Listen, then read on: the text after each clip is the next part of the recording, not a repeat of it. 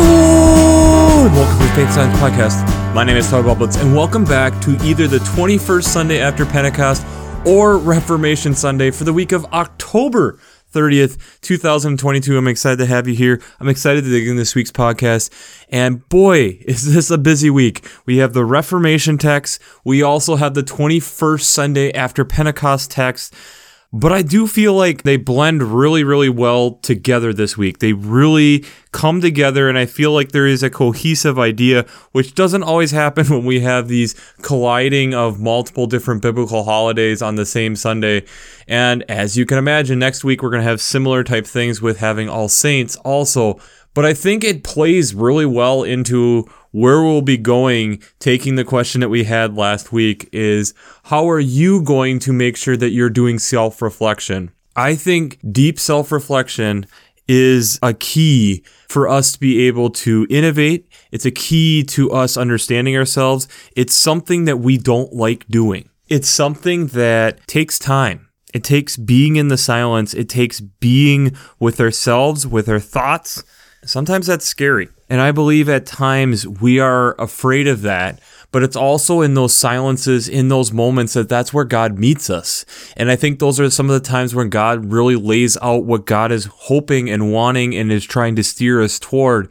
And that's why it's so important. And I think that's where what we kind of got into a little bit with Alfred Nobel, what we got into kind of thinking about how does this all come together, being able to look at a whole process of something, being able to look at the scope of your life, I think that's important. And I think especially in the time in which we're in, I think in a lot of ways it's something that we need to be doing.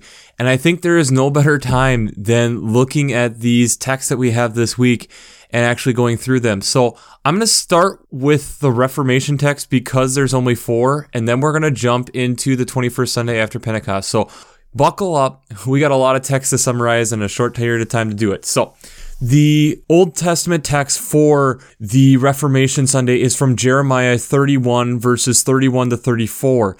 This is a very familiar text because this is where God is going to be writing a new covenant with his chosen people of Israel, and he's wanting to write that in a way that they cannot break it. He's going to write it on their hearts. He is no longer going to just teach them, know the Lord, but they shall know me because I have embedded that within them. The psalm that goes with Reformation is Psalm 46, all 11 verses of it. And this is a psalm that is recognizing the strength and power of who God is and recognizing all these different things that God has done. And then in doing that, yet this God cares about me and allowing me, as like we talked about with the Twitter question, be still and know that I am God. I am exalted among the nations. I am exalted in all the earth. Coming from verse 10, these moments of where we are reflecting and being able to try to wrap our small minds around bits and pieces of the amazingness and awestruckness of God.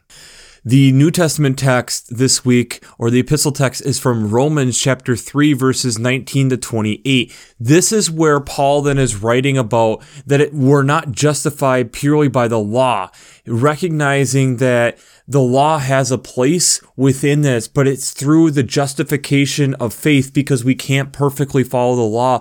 And that's where grace comes in, this holy grace. Coming from verse 23, since all have sinned and fall short of the glory of God, then we are now justified by his grace as a gift through the redemption that is Christ Jesus, whom God put forward as a sacrifice of atonement by his blood, effective through faith. He did this to show righteousness because in his divine forbearance, he has passed over the sins previously committed. This idea of how we are striving to do the law, we are terrible at it, and thus to build this relationship with us, God went and put himself in the position of, through Jesus, to die to be able to help build and strengthen this relationship.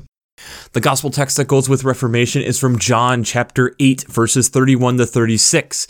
This is a text where you have Jesus talking to Jews who are, some of them are starting to know him, And Jesus states, if you continue in my word, you are truly my disciples or followers or studiers of my word, and you will know the truth, and the truth will make you free. The Jews then give a very interesting answer, saying that they're descendants from Abraham and have never been slaves to anyone, which, if you know a little bit of your Bible history, they've been slaves multiple times. They've been slaves in Egypt, and we had the Moses exile of them in the whole book of Exodus. But then we also have what we've been kind of going through where the Babylonians took them over later. And this is where Jesus responds to them, very truly, I tell you, everyone who commits sin is a slave to sin, and the slave does not have a permanent place in the household. The son has a permanent place there forever. So the son makes you free. You will be free indeed. This relationship of understanding that we fall short, and it's through the son that is able to free us a little bit more. So let's get into then these texts for the 21st Sunday after Pentecost, and then try bringing all these things together. The alternative Old Testament text is from Habakkuk chapter 1 verses 1 to 4 and chapter 2 verses 1 to 4. This is a text we had fairly recently, but it's the prophet Habakkuk crying out to the Lord saying, do you not see all the violence and craziness of destruction and all these things that are going on, how they're perversing the law and all this different things? And then the Lord comes to him in chapter 2 saying, yes, I'm seeing this. I'm trying to help you have the vision to be able to see where I'm trying to steer you, and know that I am still working. I have not abandoned you. I am there. The psalm that goes with that is Psalm 119 verses 137 to 144. And it's this recognition, this moment of, again, coming from deep self-reflection, deep time with God to understand all the things of what God is doing to try to help us. All these promises that God has made to us, all these things where God is laying things out for us. The law is even there for us. All these things that God is trying to do that are trying to last forever to show that God loves us and to give us an understanding of how much that God loves us. The other alternative Old Testament text is from Isaiah chapter 1 verses 10 to 18.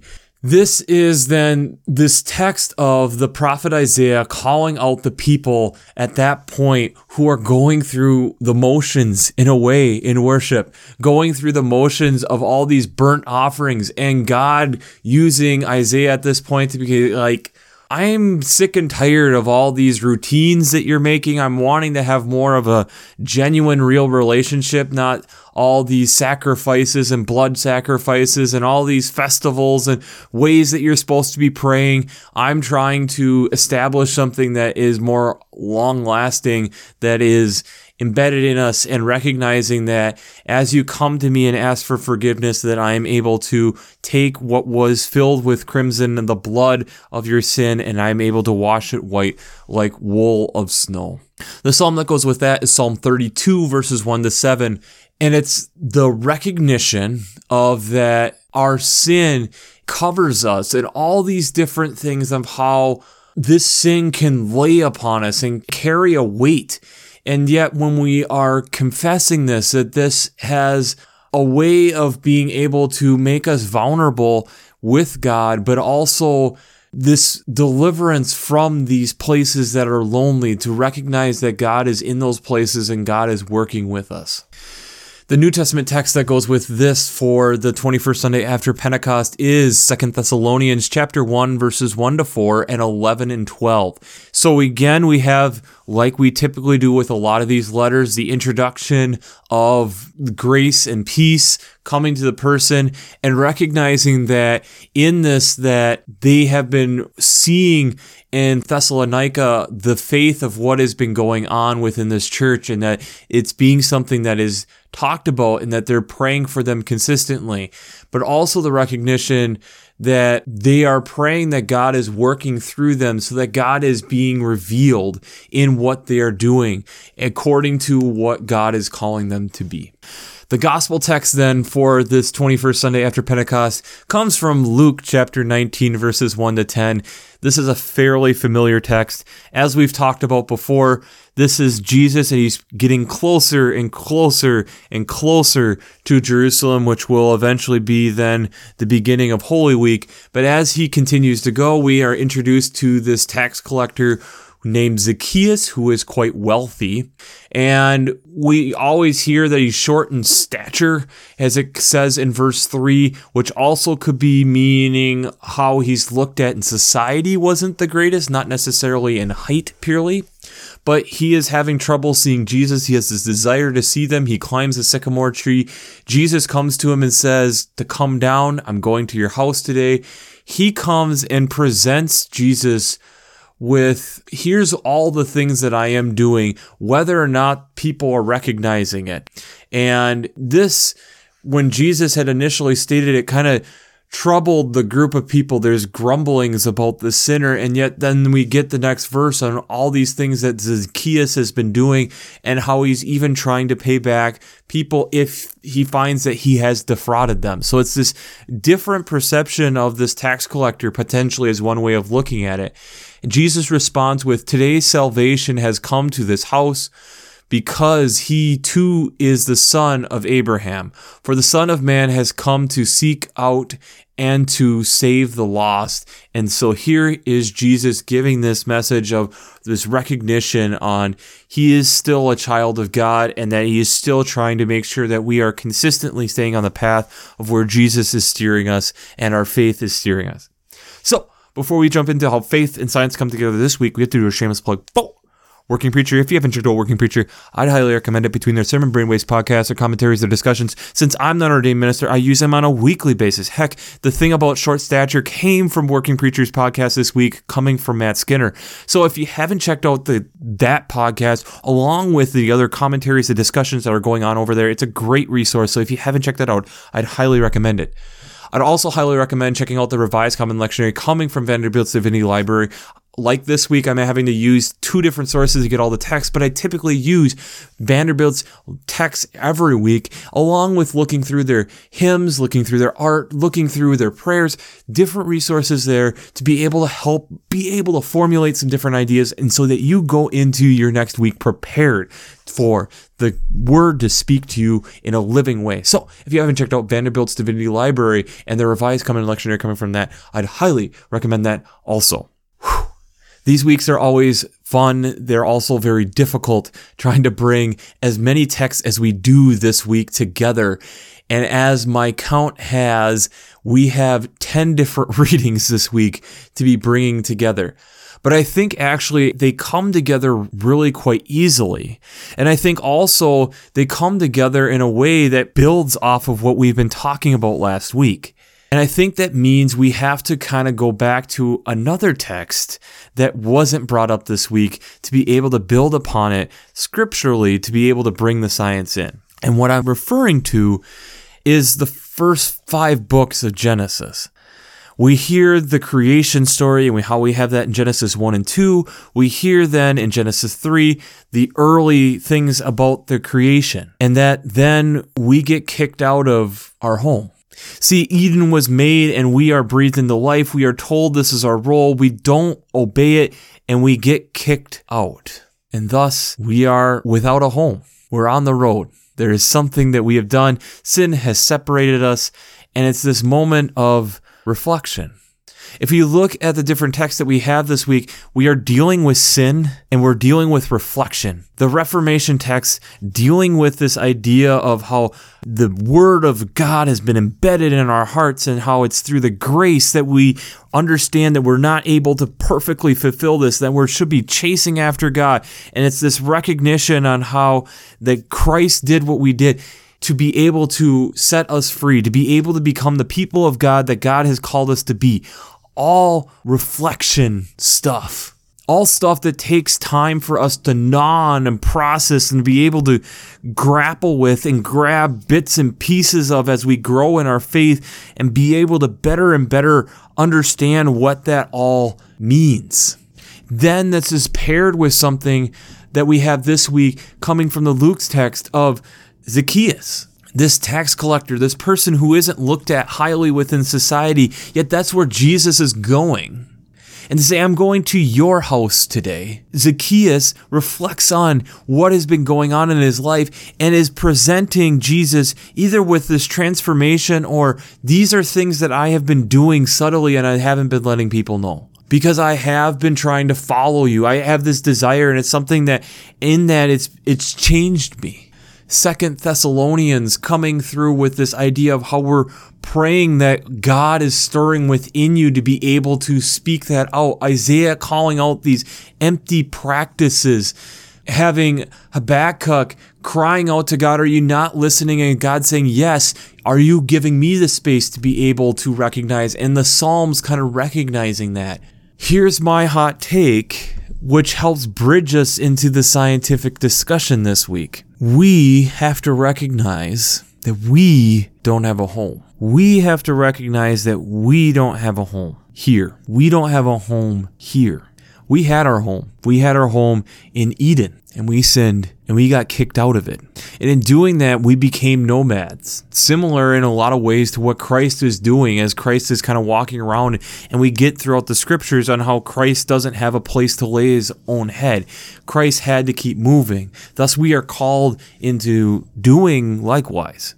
But what I mean also by home, because there's times we are called to a location to be in, is that, in my opinion, when we are kicked out of Eden, we've lost that home.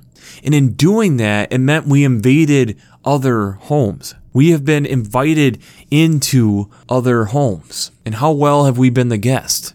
Jesus tells Zacchaeus he's going to his house today. He's inviting himself, in a way, into his home. But Jesus also recognizes in that moment, especially within that culture, the hospitality that was going to come with that. The things that were going to happen to make sure that Jesus was taken care of. But Jesus then also had to recognize what was going on. Jesus had to be respectful of that, to understand that he, at that moment, is the guest in the house. We, after being kicked out of Eden, became the guests to this planet. Our bodies are temporary. Our spiritual selves are told that we are going somewhere else after this. So, we are homeless. We are guests here. How well have we taken care as being a guest? Because part of the reason I also bring up Genesis with this text is that we are called to be gardeners.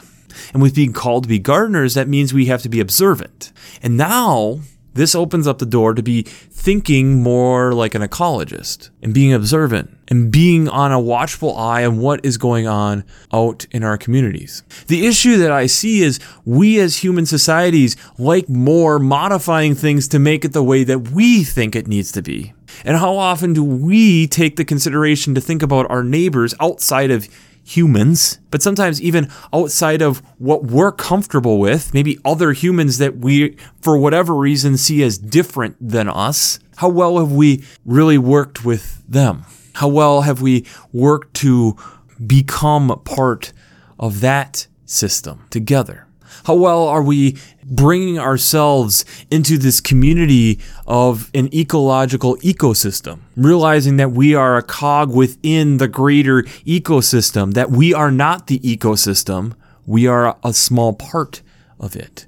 How good of guests are we actually being? When we have talked about the endangered species list and how at times there's challenges that have come with that, and the frustrations at times people have gotten with what they see, and I would argue there's certain points where they are a little bit crazy laws within the Endangered Species Act. But on the flip side, we're guests, and we're realizing that we're kind of taking over the homeowner. Have we tried modifying things so far that we can't even recognize that we are the guest here? We are not the owner here. God's the owner, and God has given us a job of caring for these other things that are here because this is their home. This isn't our home. This recognition of this fine distinction causes us to want to understand this place better, want to be able to explore it. This opens the door to people like Linnaeus. Carl Linnaeus, who was hired by the church to go and explore and is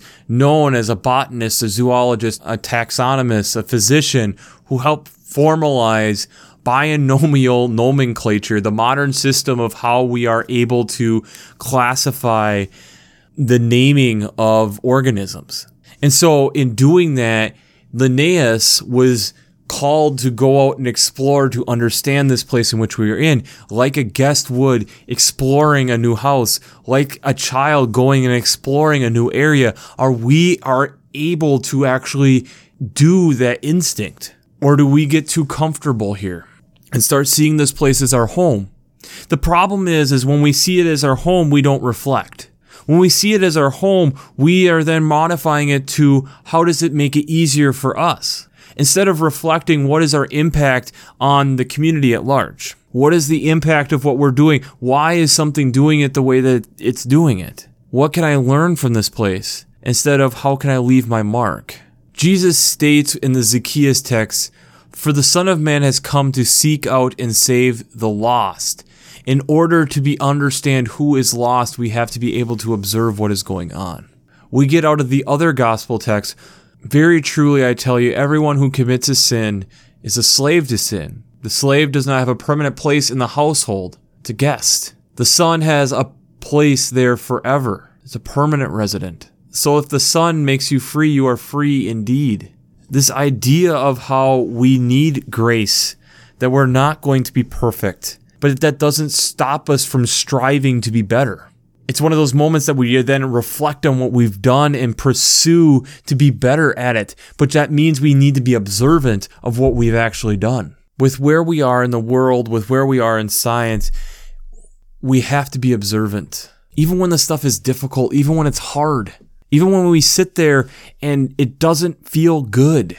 This is the scientific method. This is what we are called into. To be observant and to work hard, to pursue, to be able to go and do what God is calling us to do, to be able to be the best stewards that we possibly can be. And are we doing that?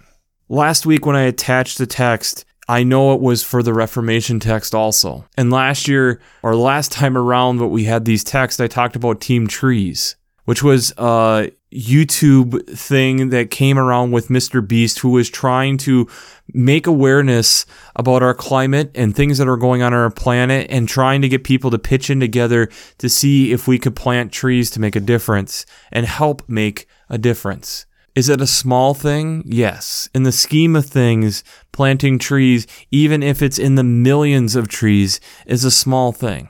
But it also means that there's a recognition of something that's going on. It's a recognition of where we have fallen short.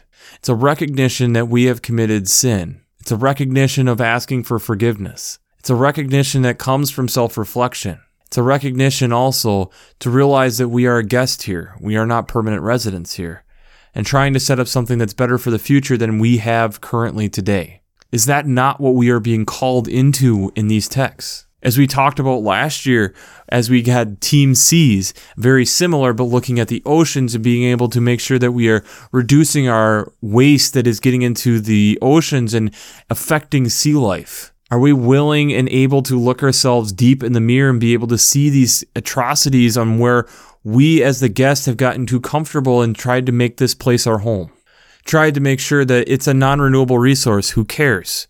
This is for humans to consume. Let future generations deal with the problems. So what if it's hurting the environment? So what if it's hurting the other parts of the garden that we were told to watch over and take care of? Is that the mission in which we have been called into doing?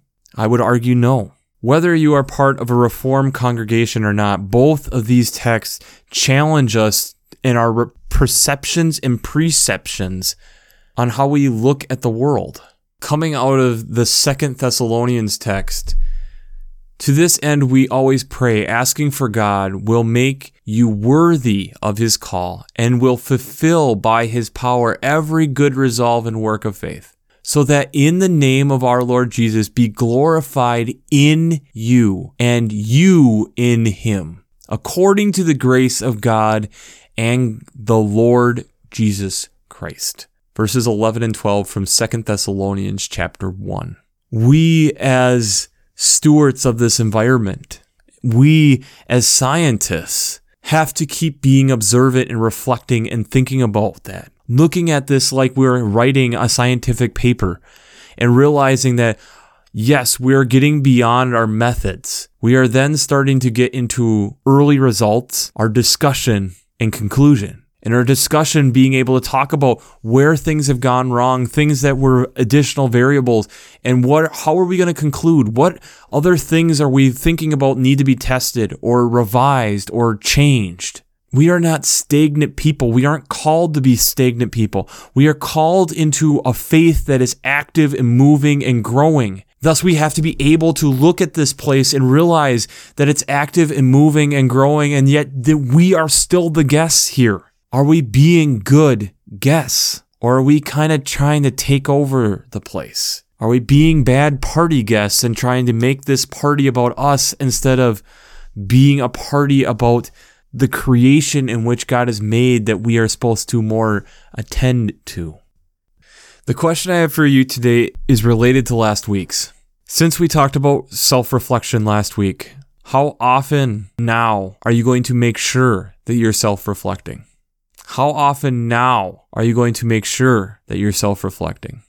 I think as we are getting toward the end of this liturgical calendar year and we're getting these texts from Luke, it's these challenges to us on whether or not we are actually going to take this faith seriously. Are we actually going to do the work it's going to take to do it? And it means we have to be able to look ourselves in the mirror and take that bitter pill of self-reality on how difficult some of these things are.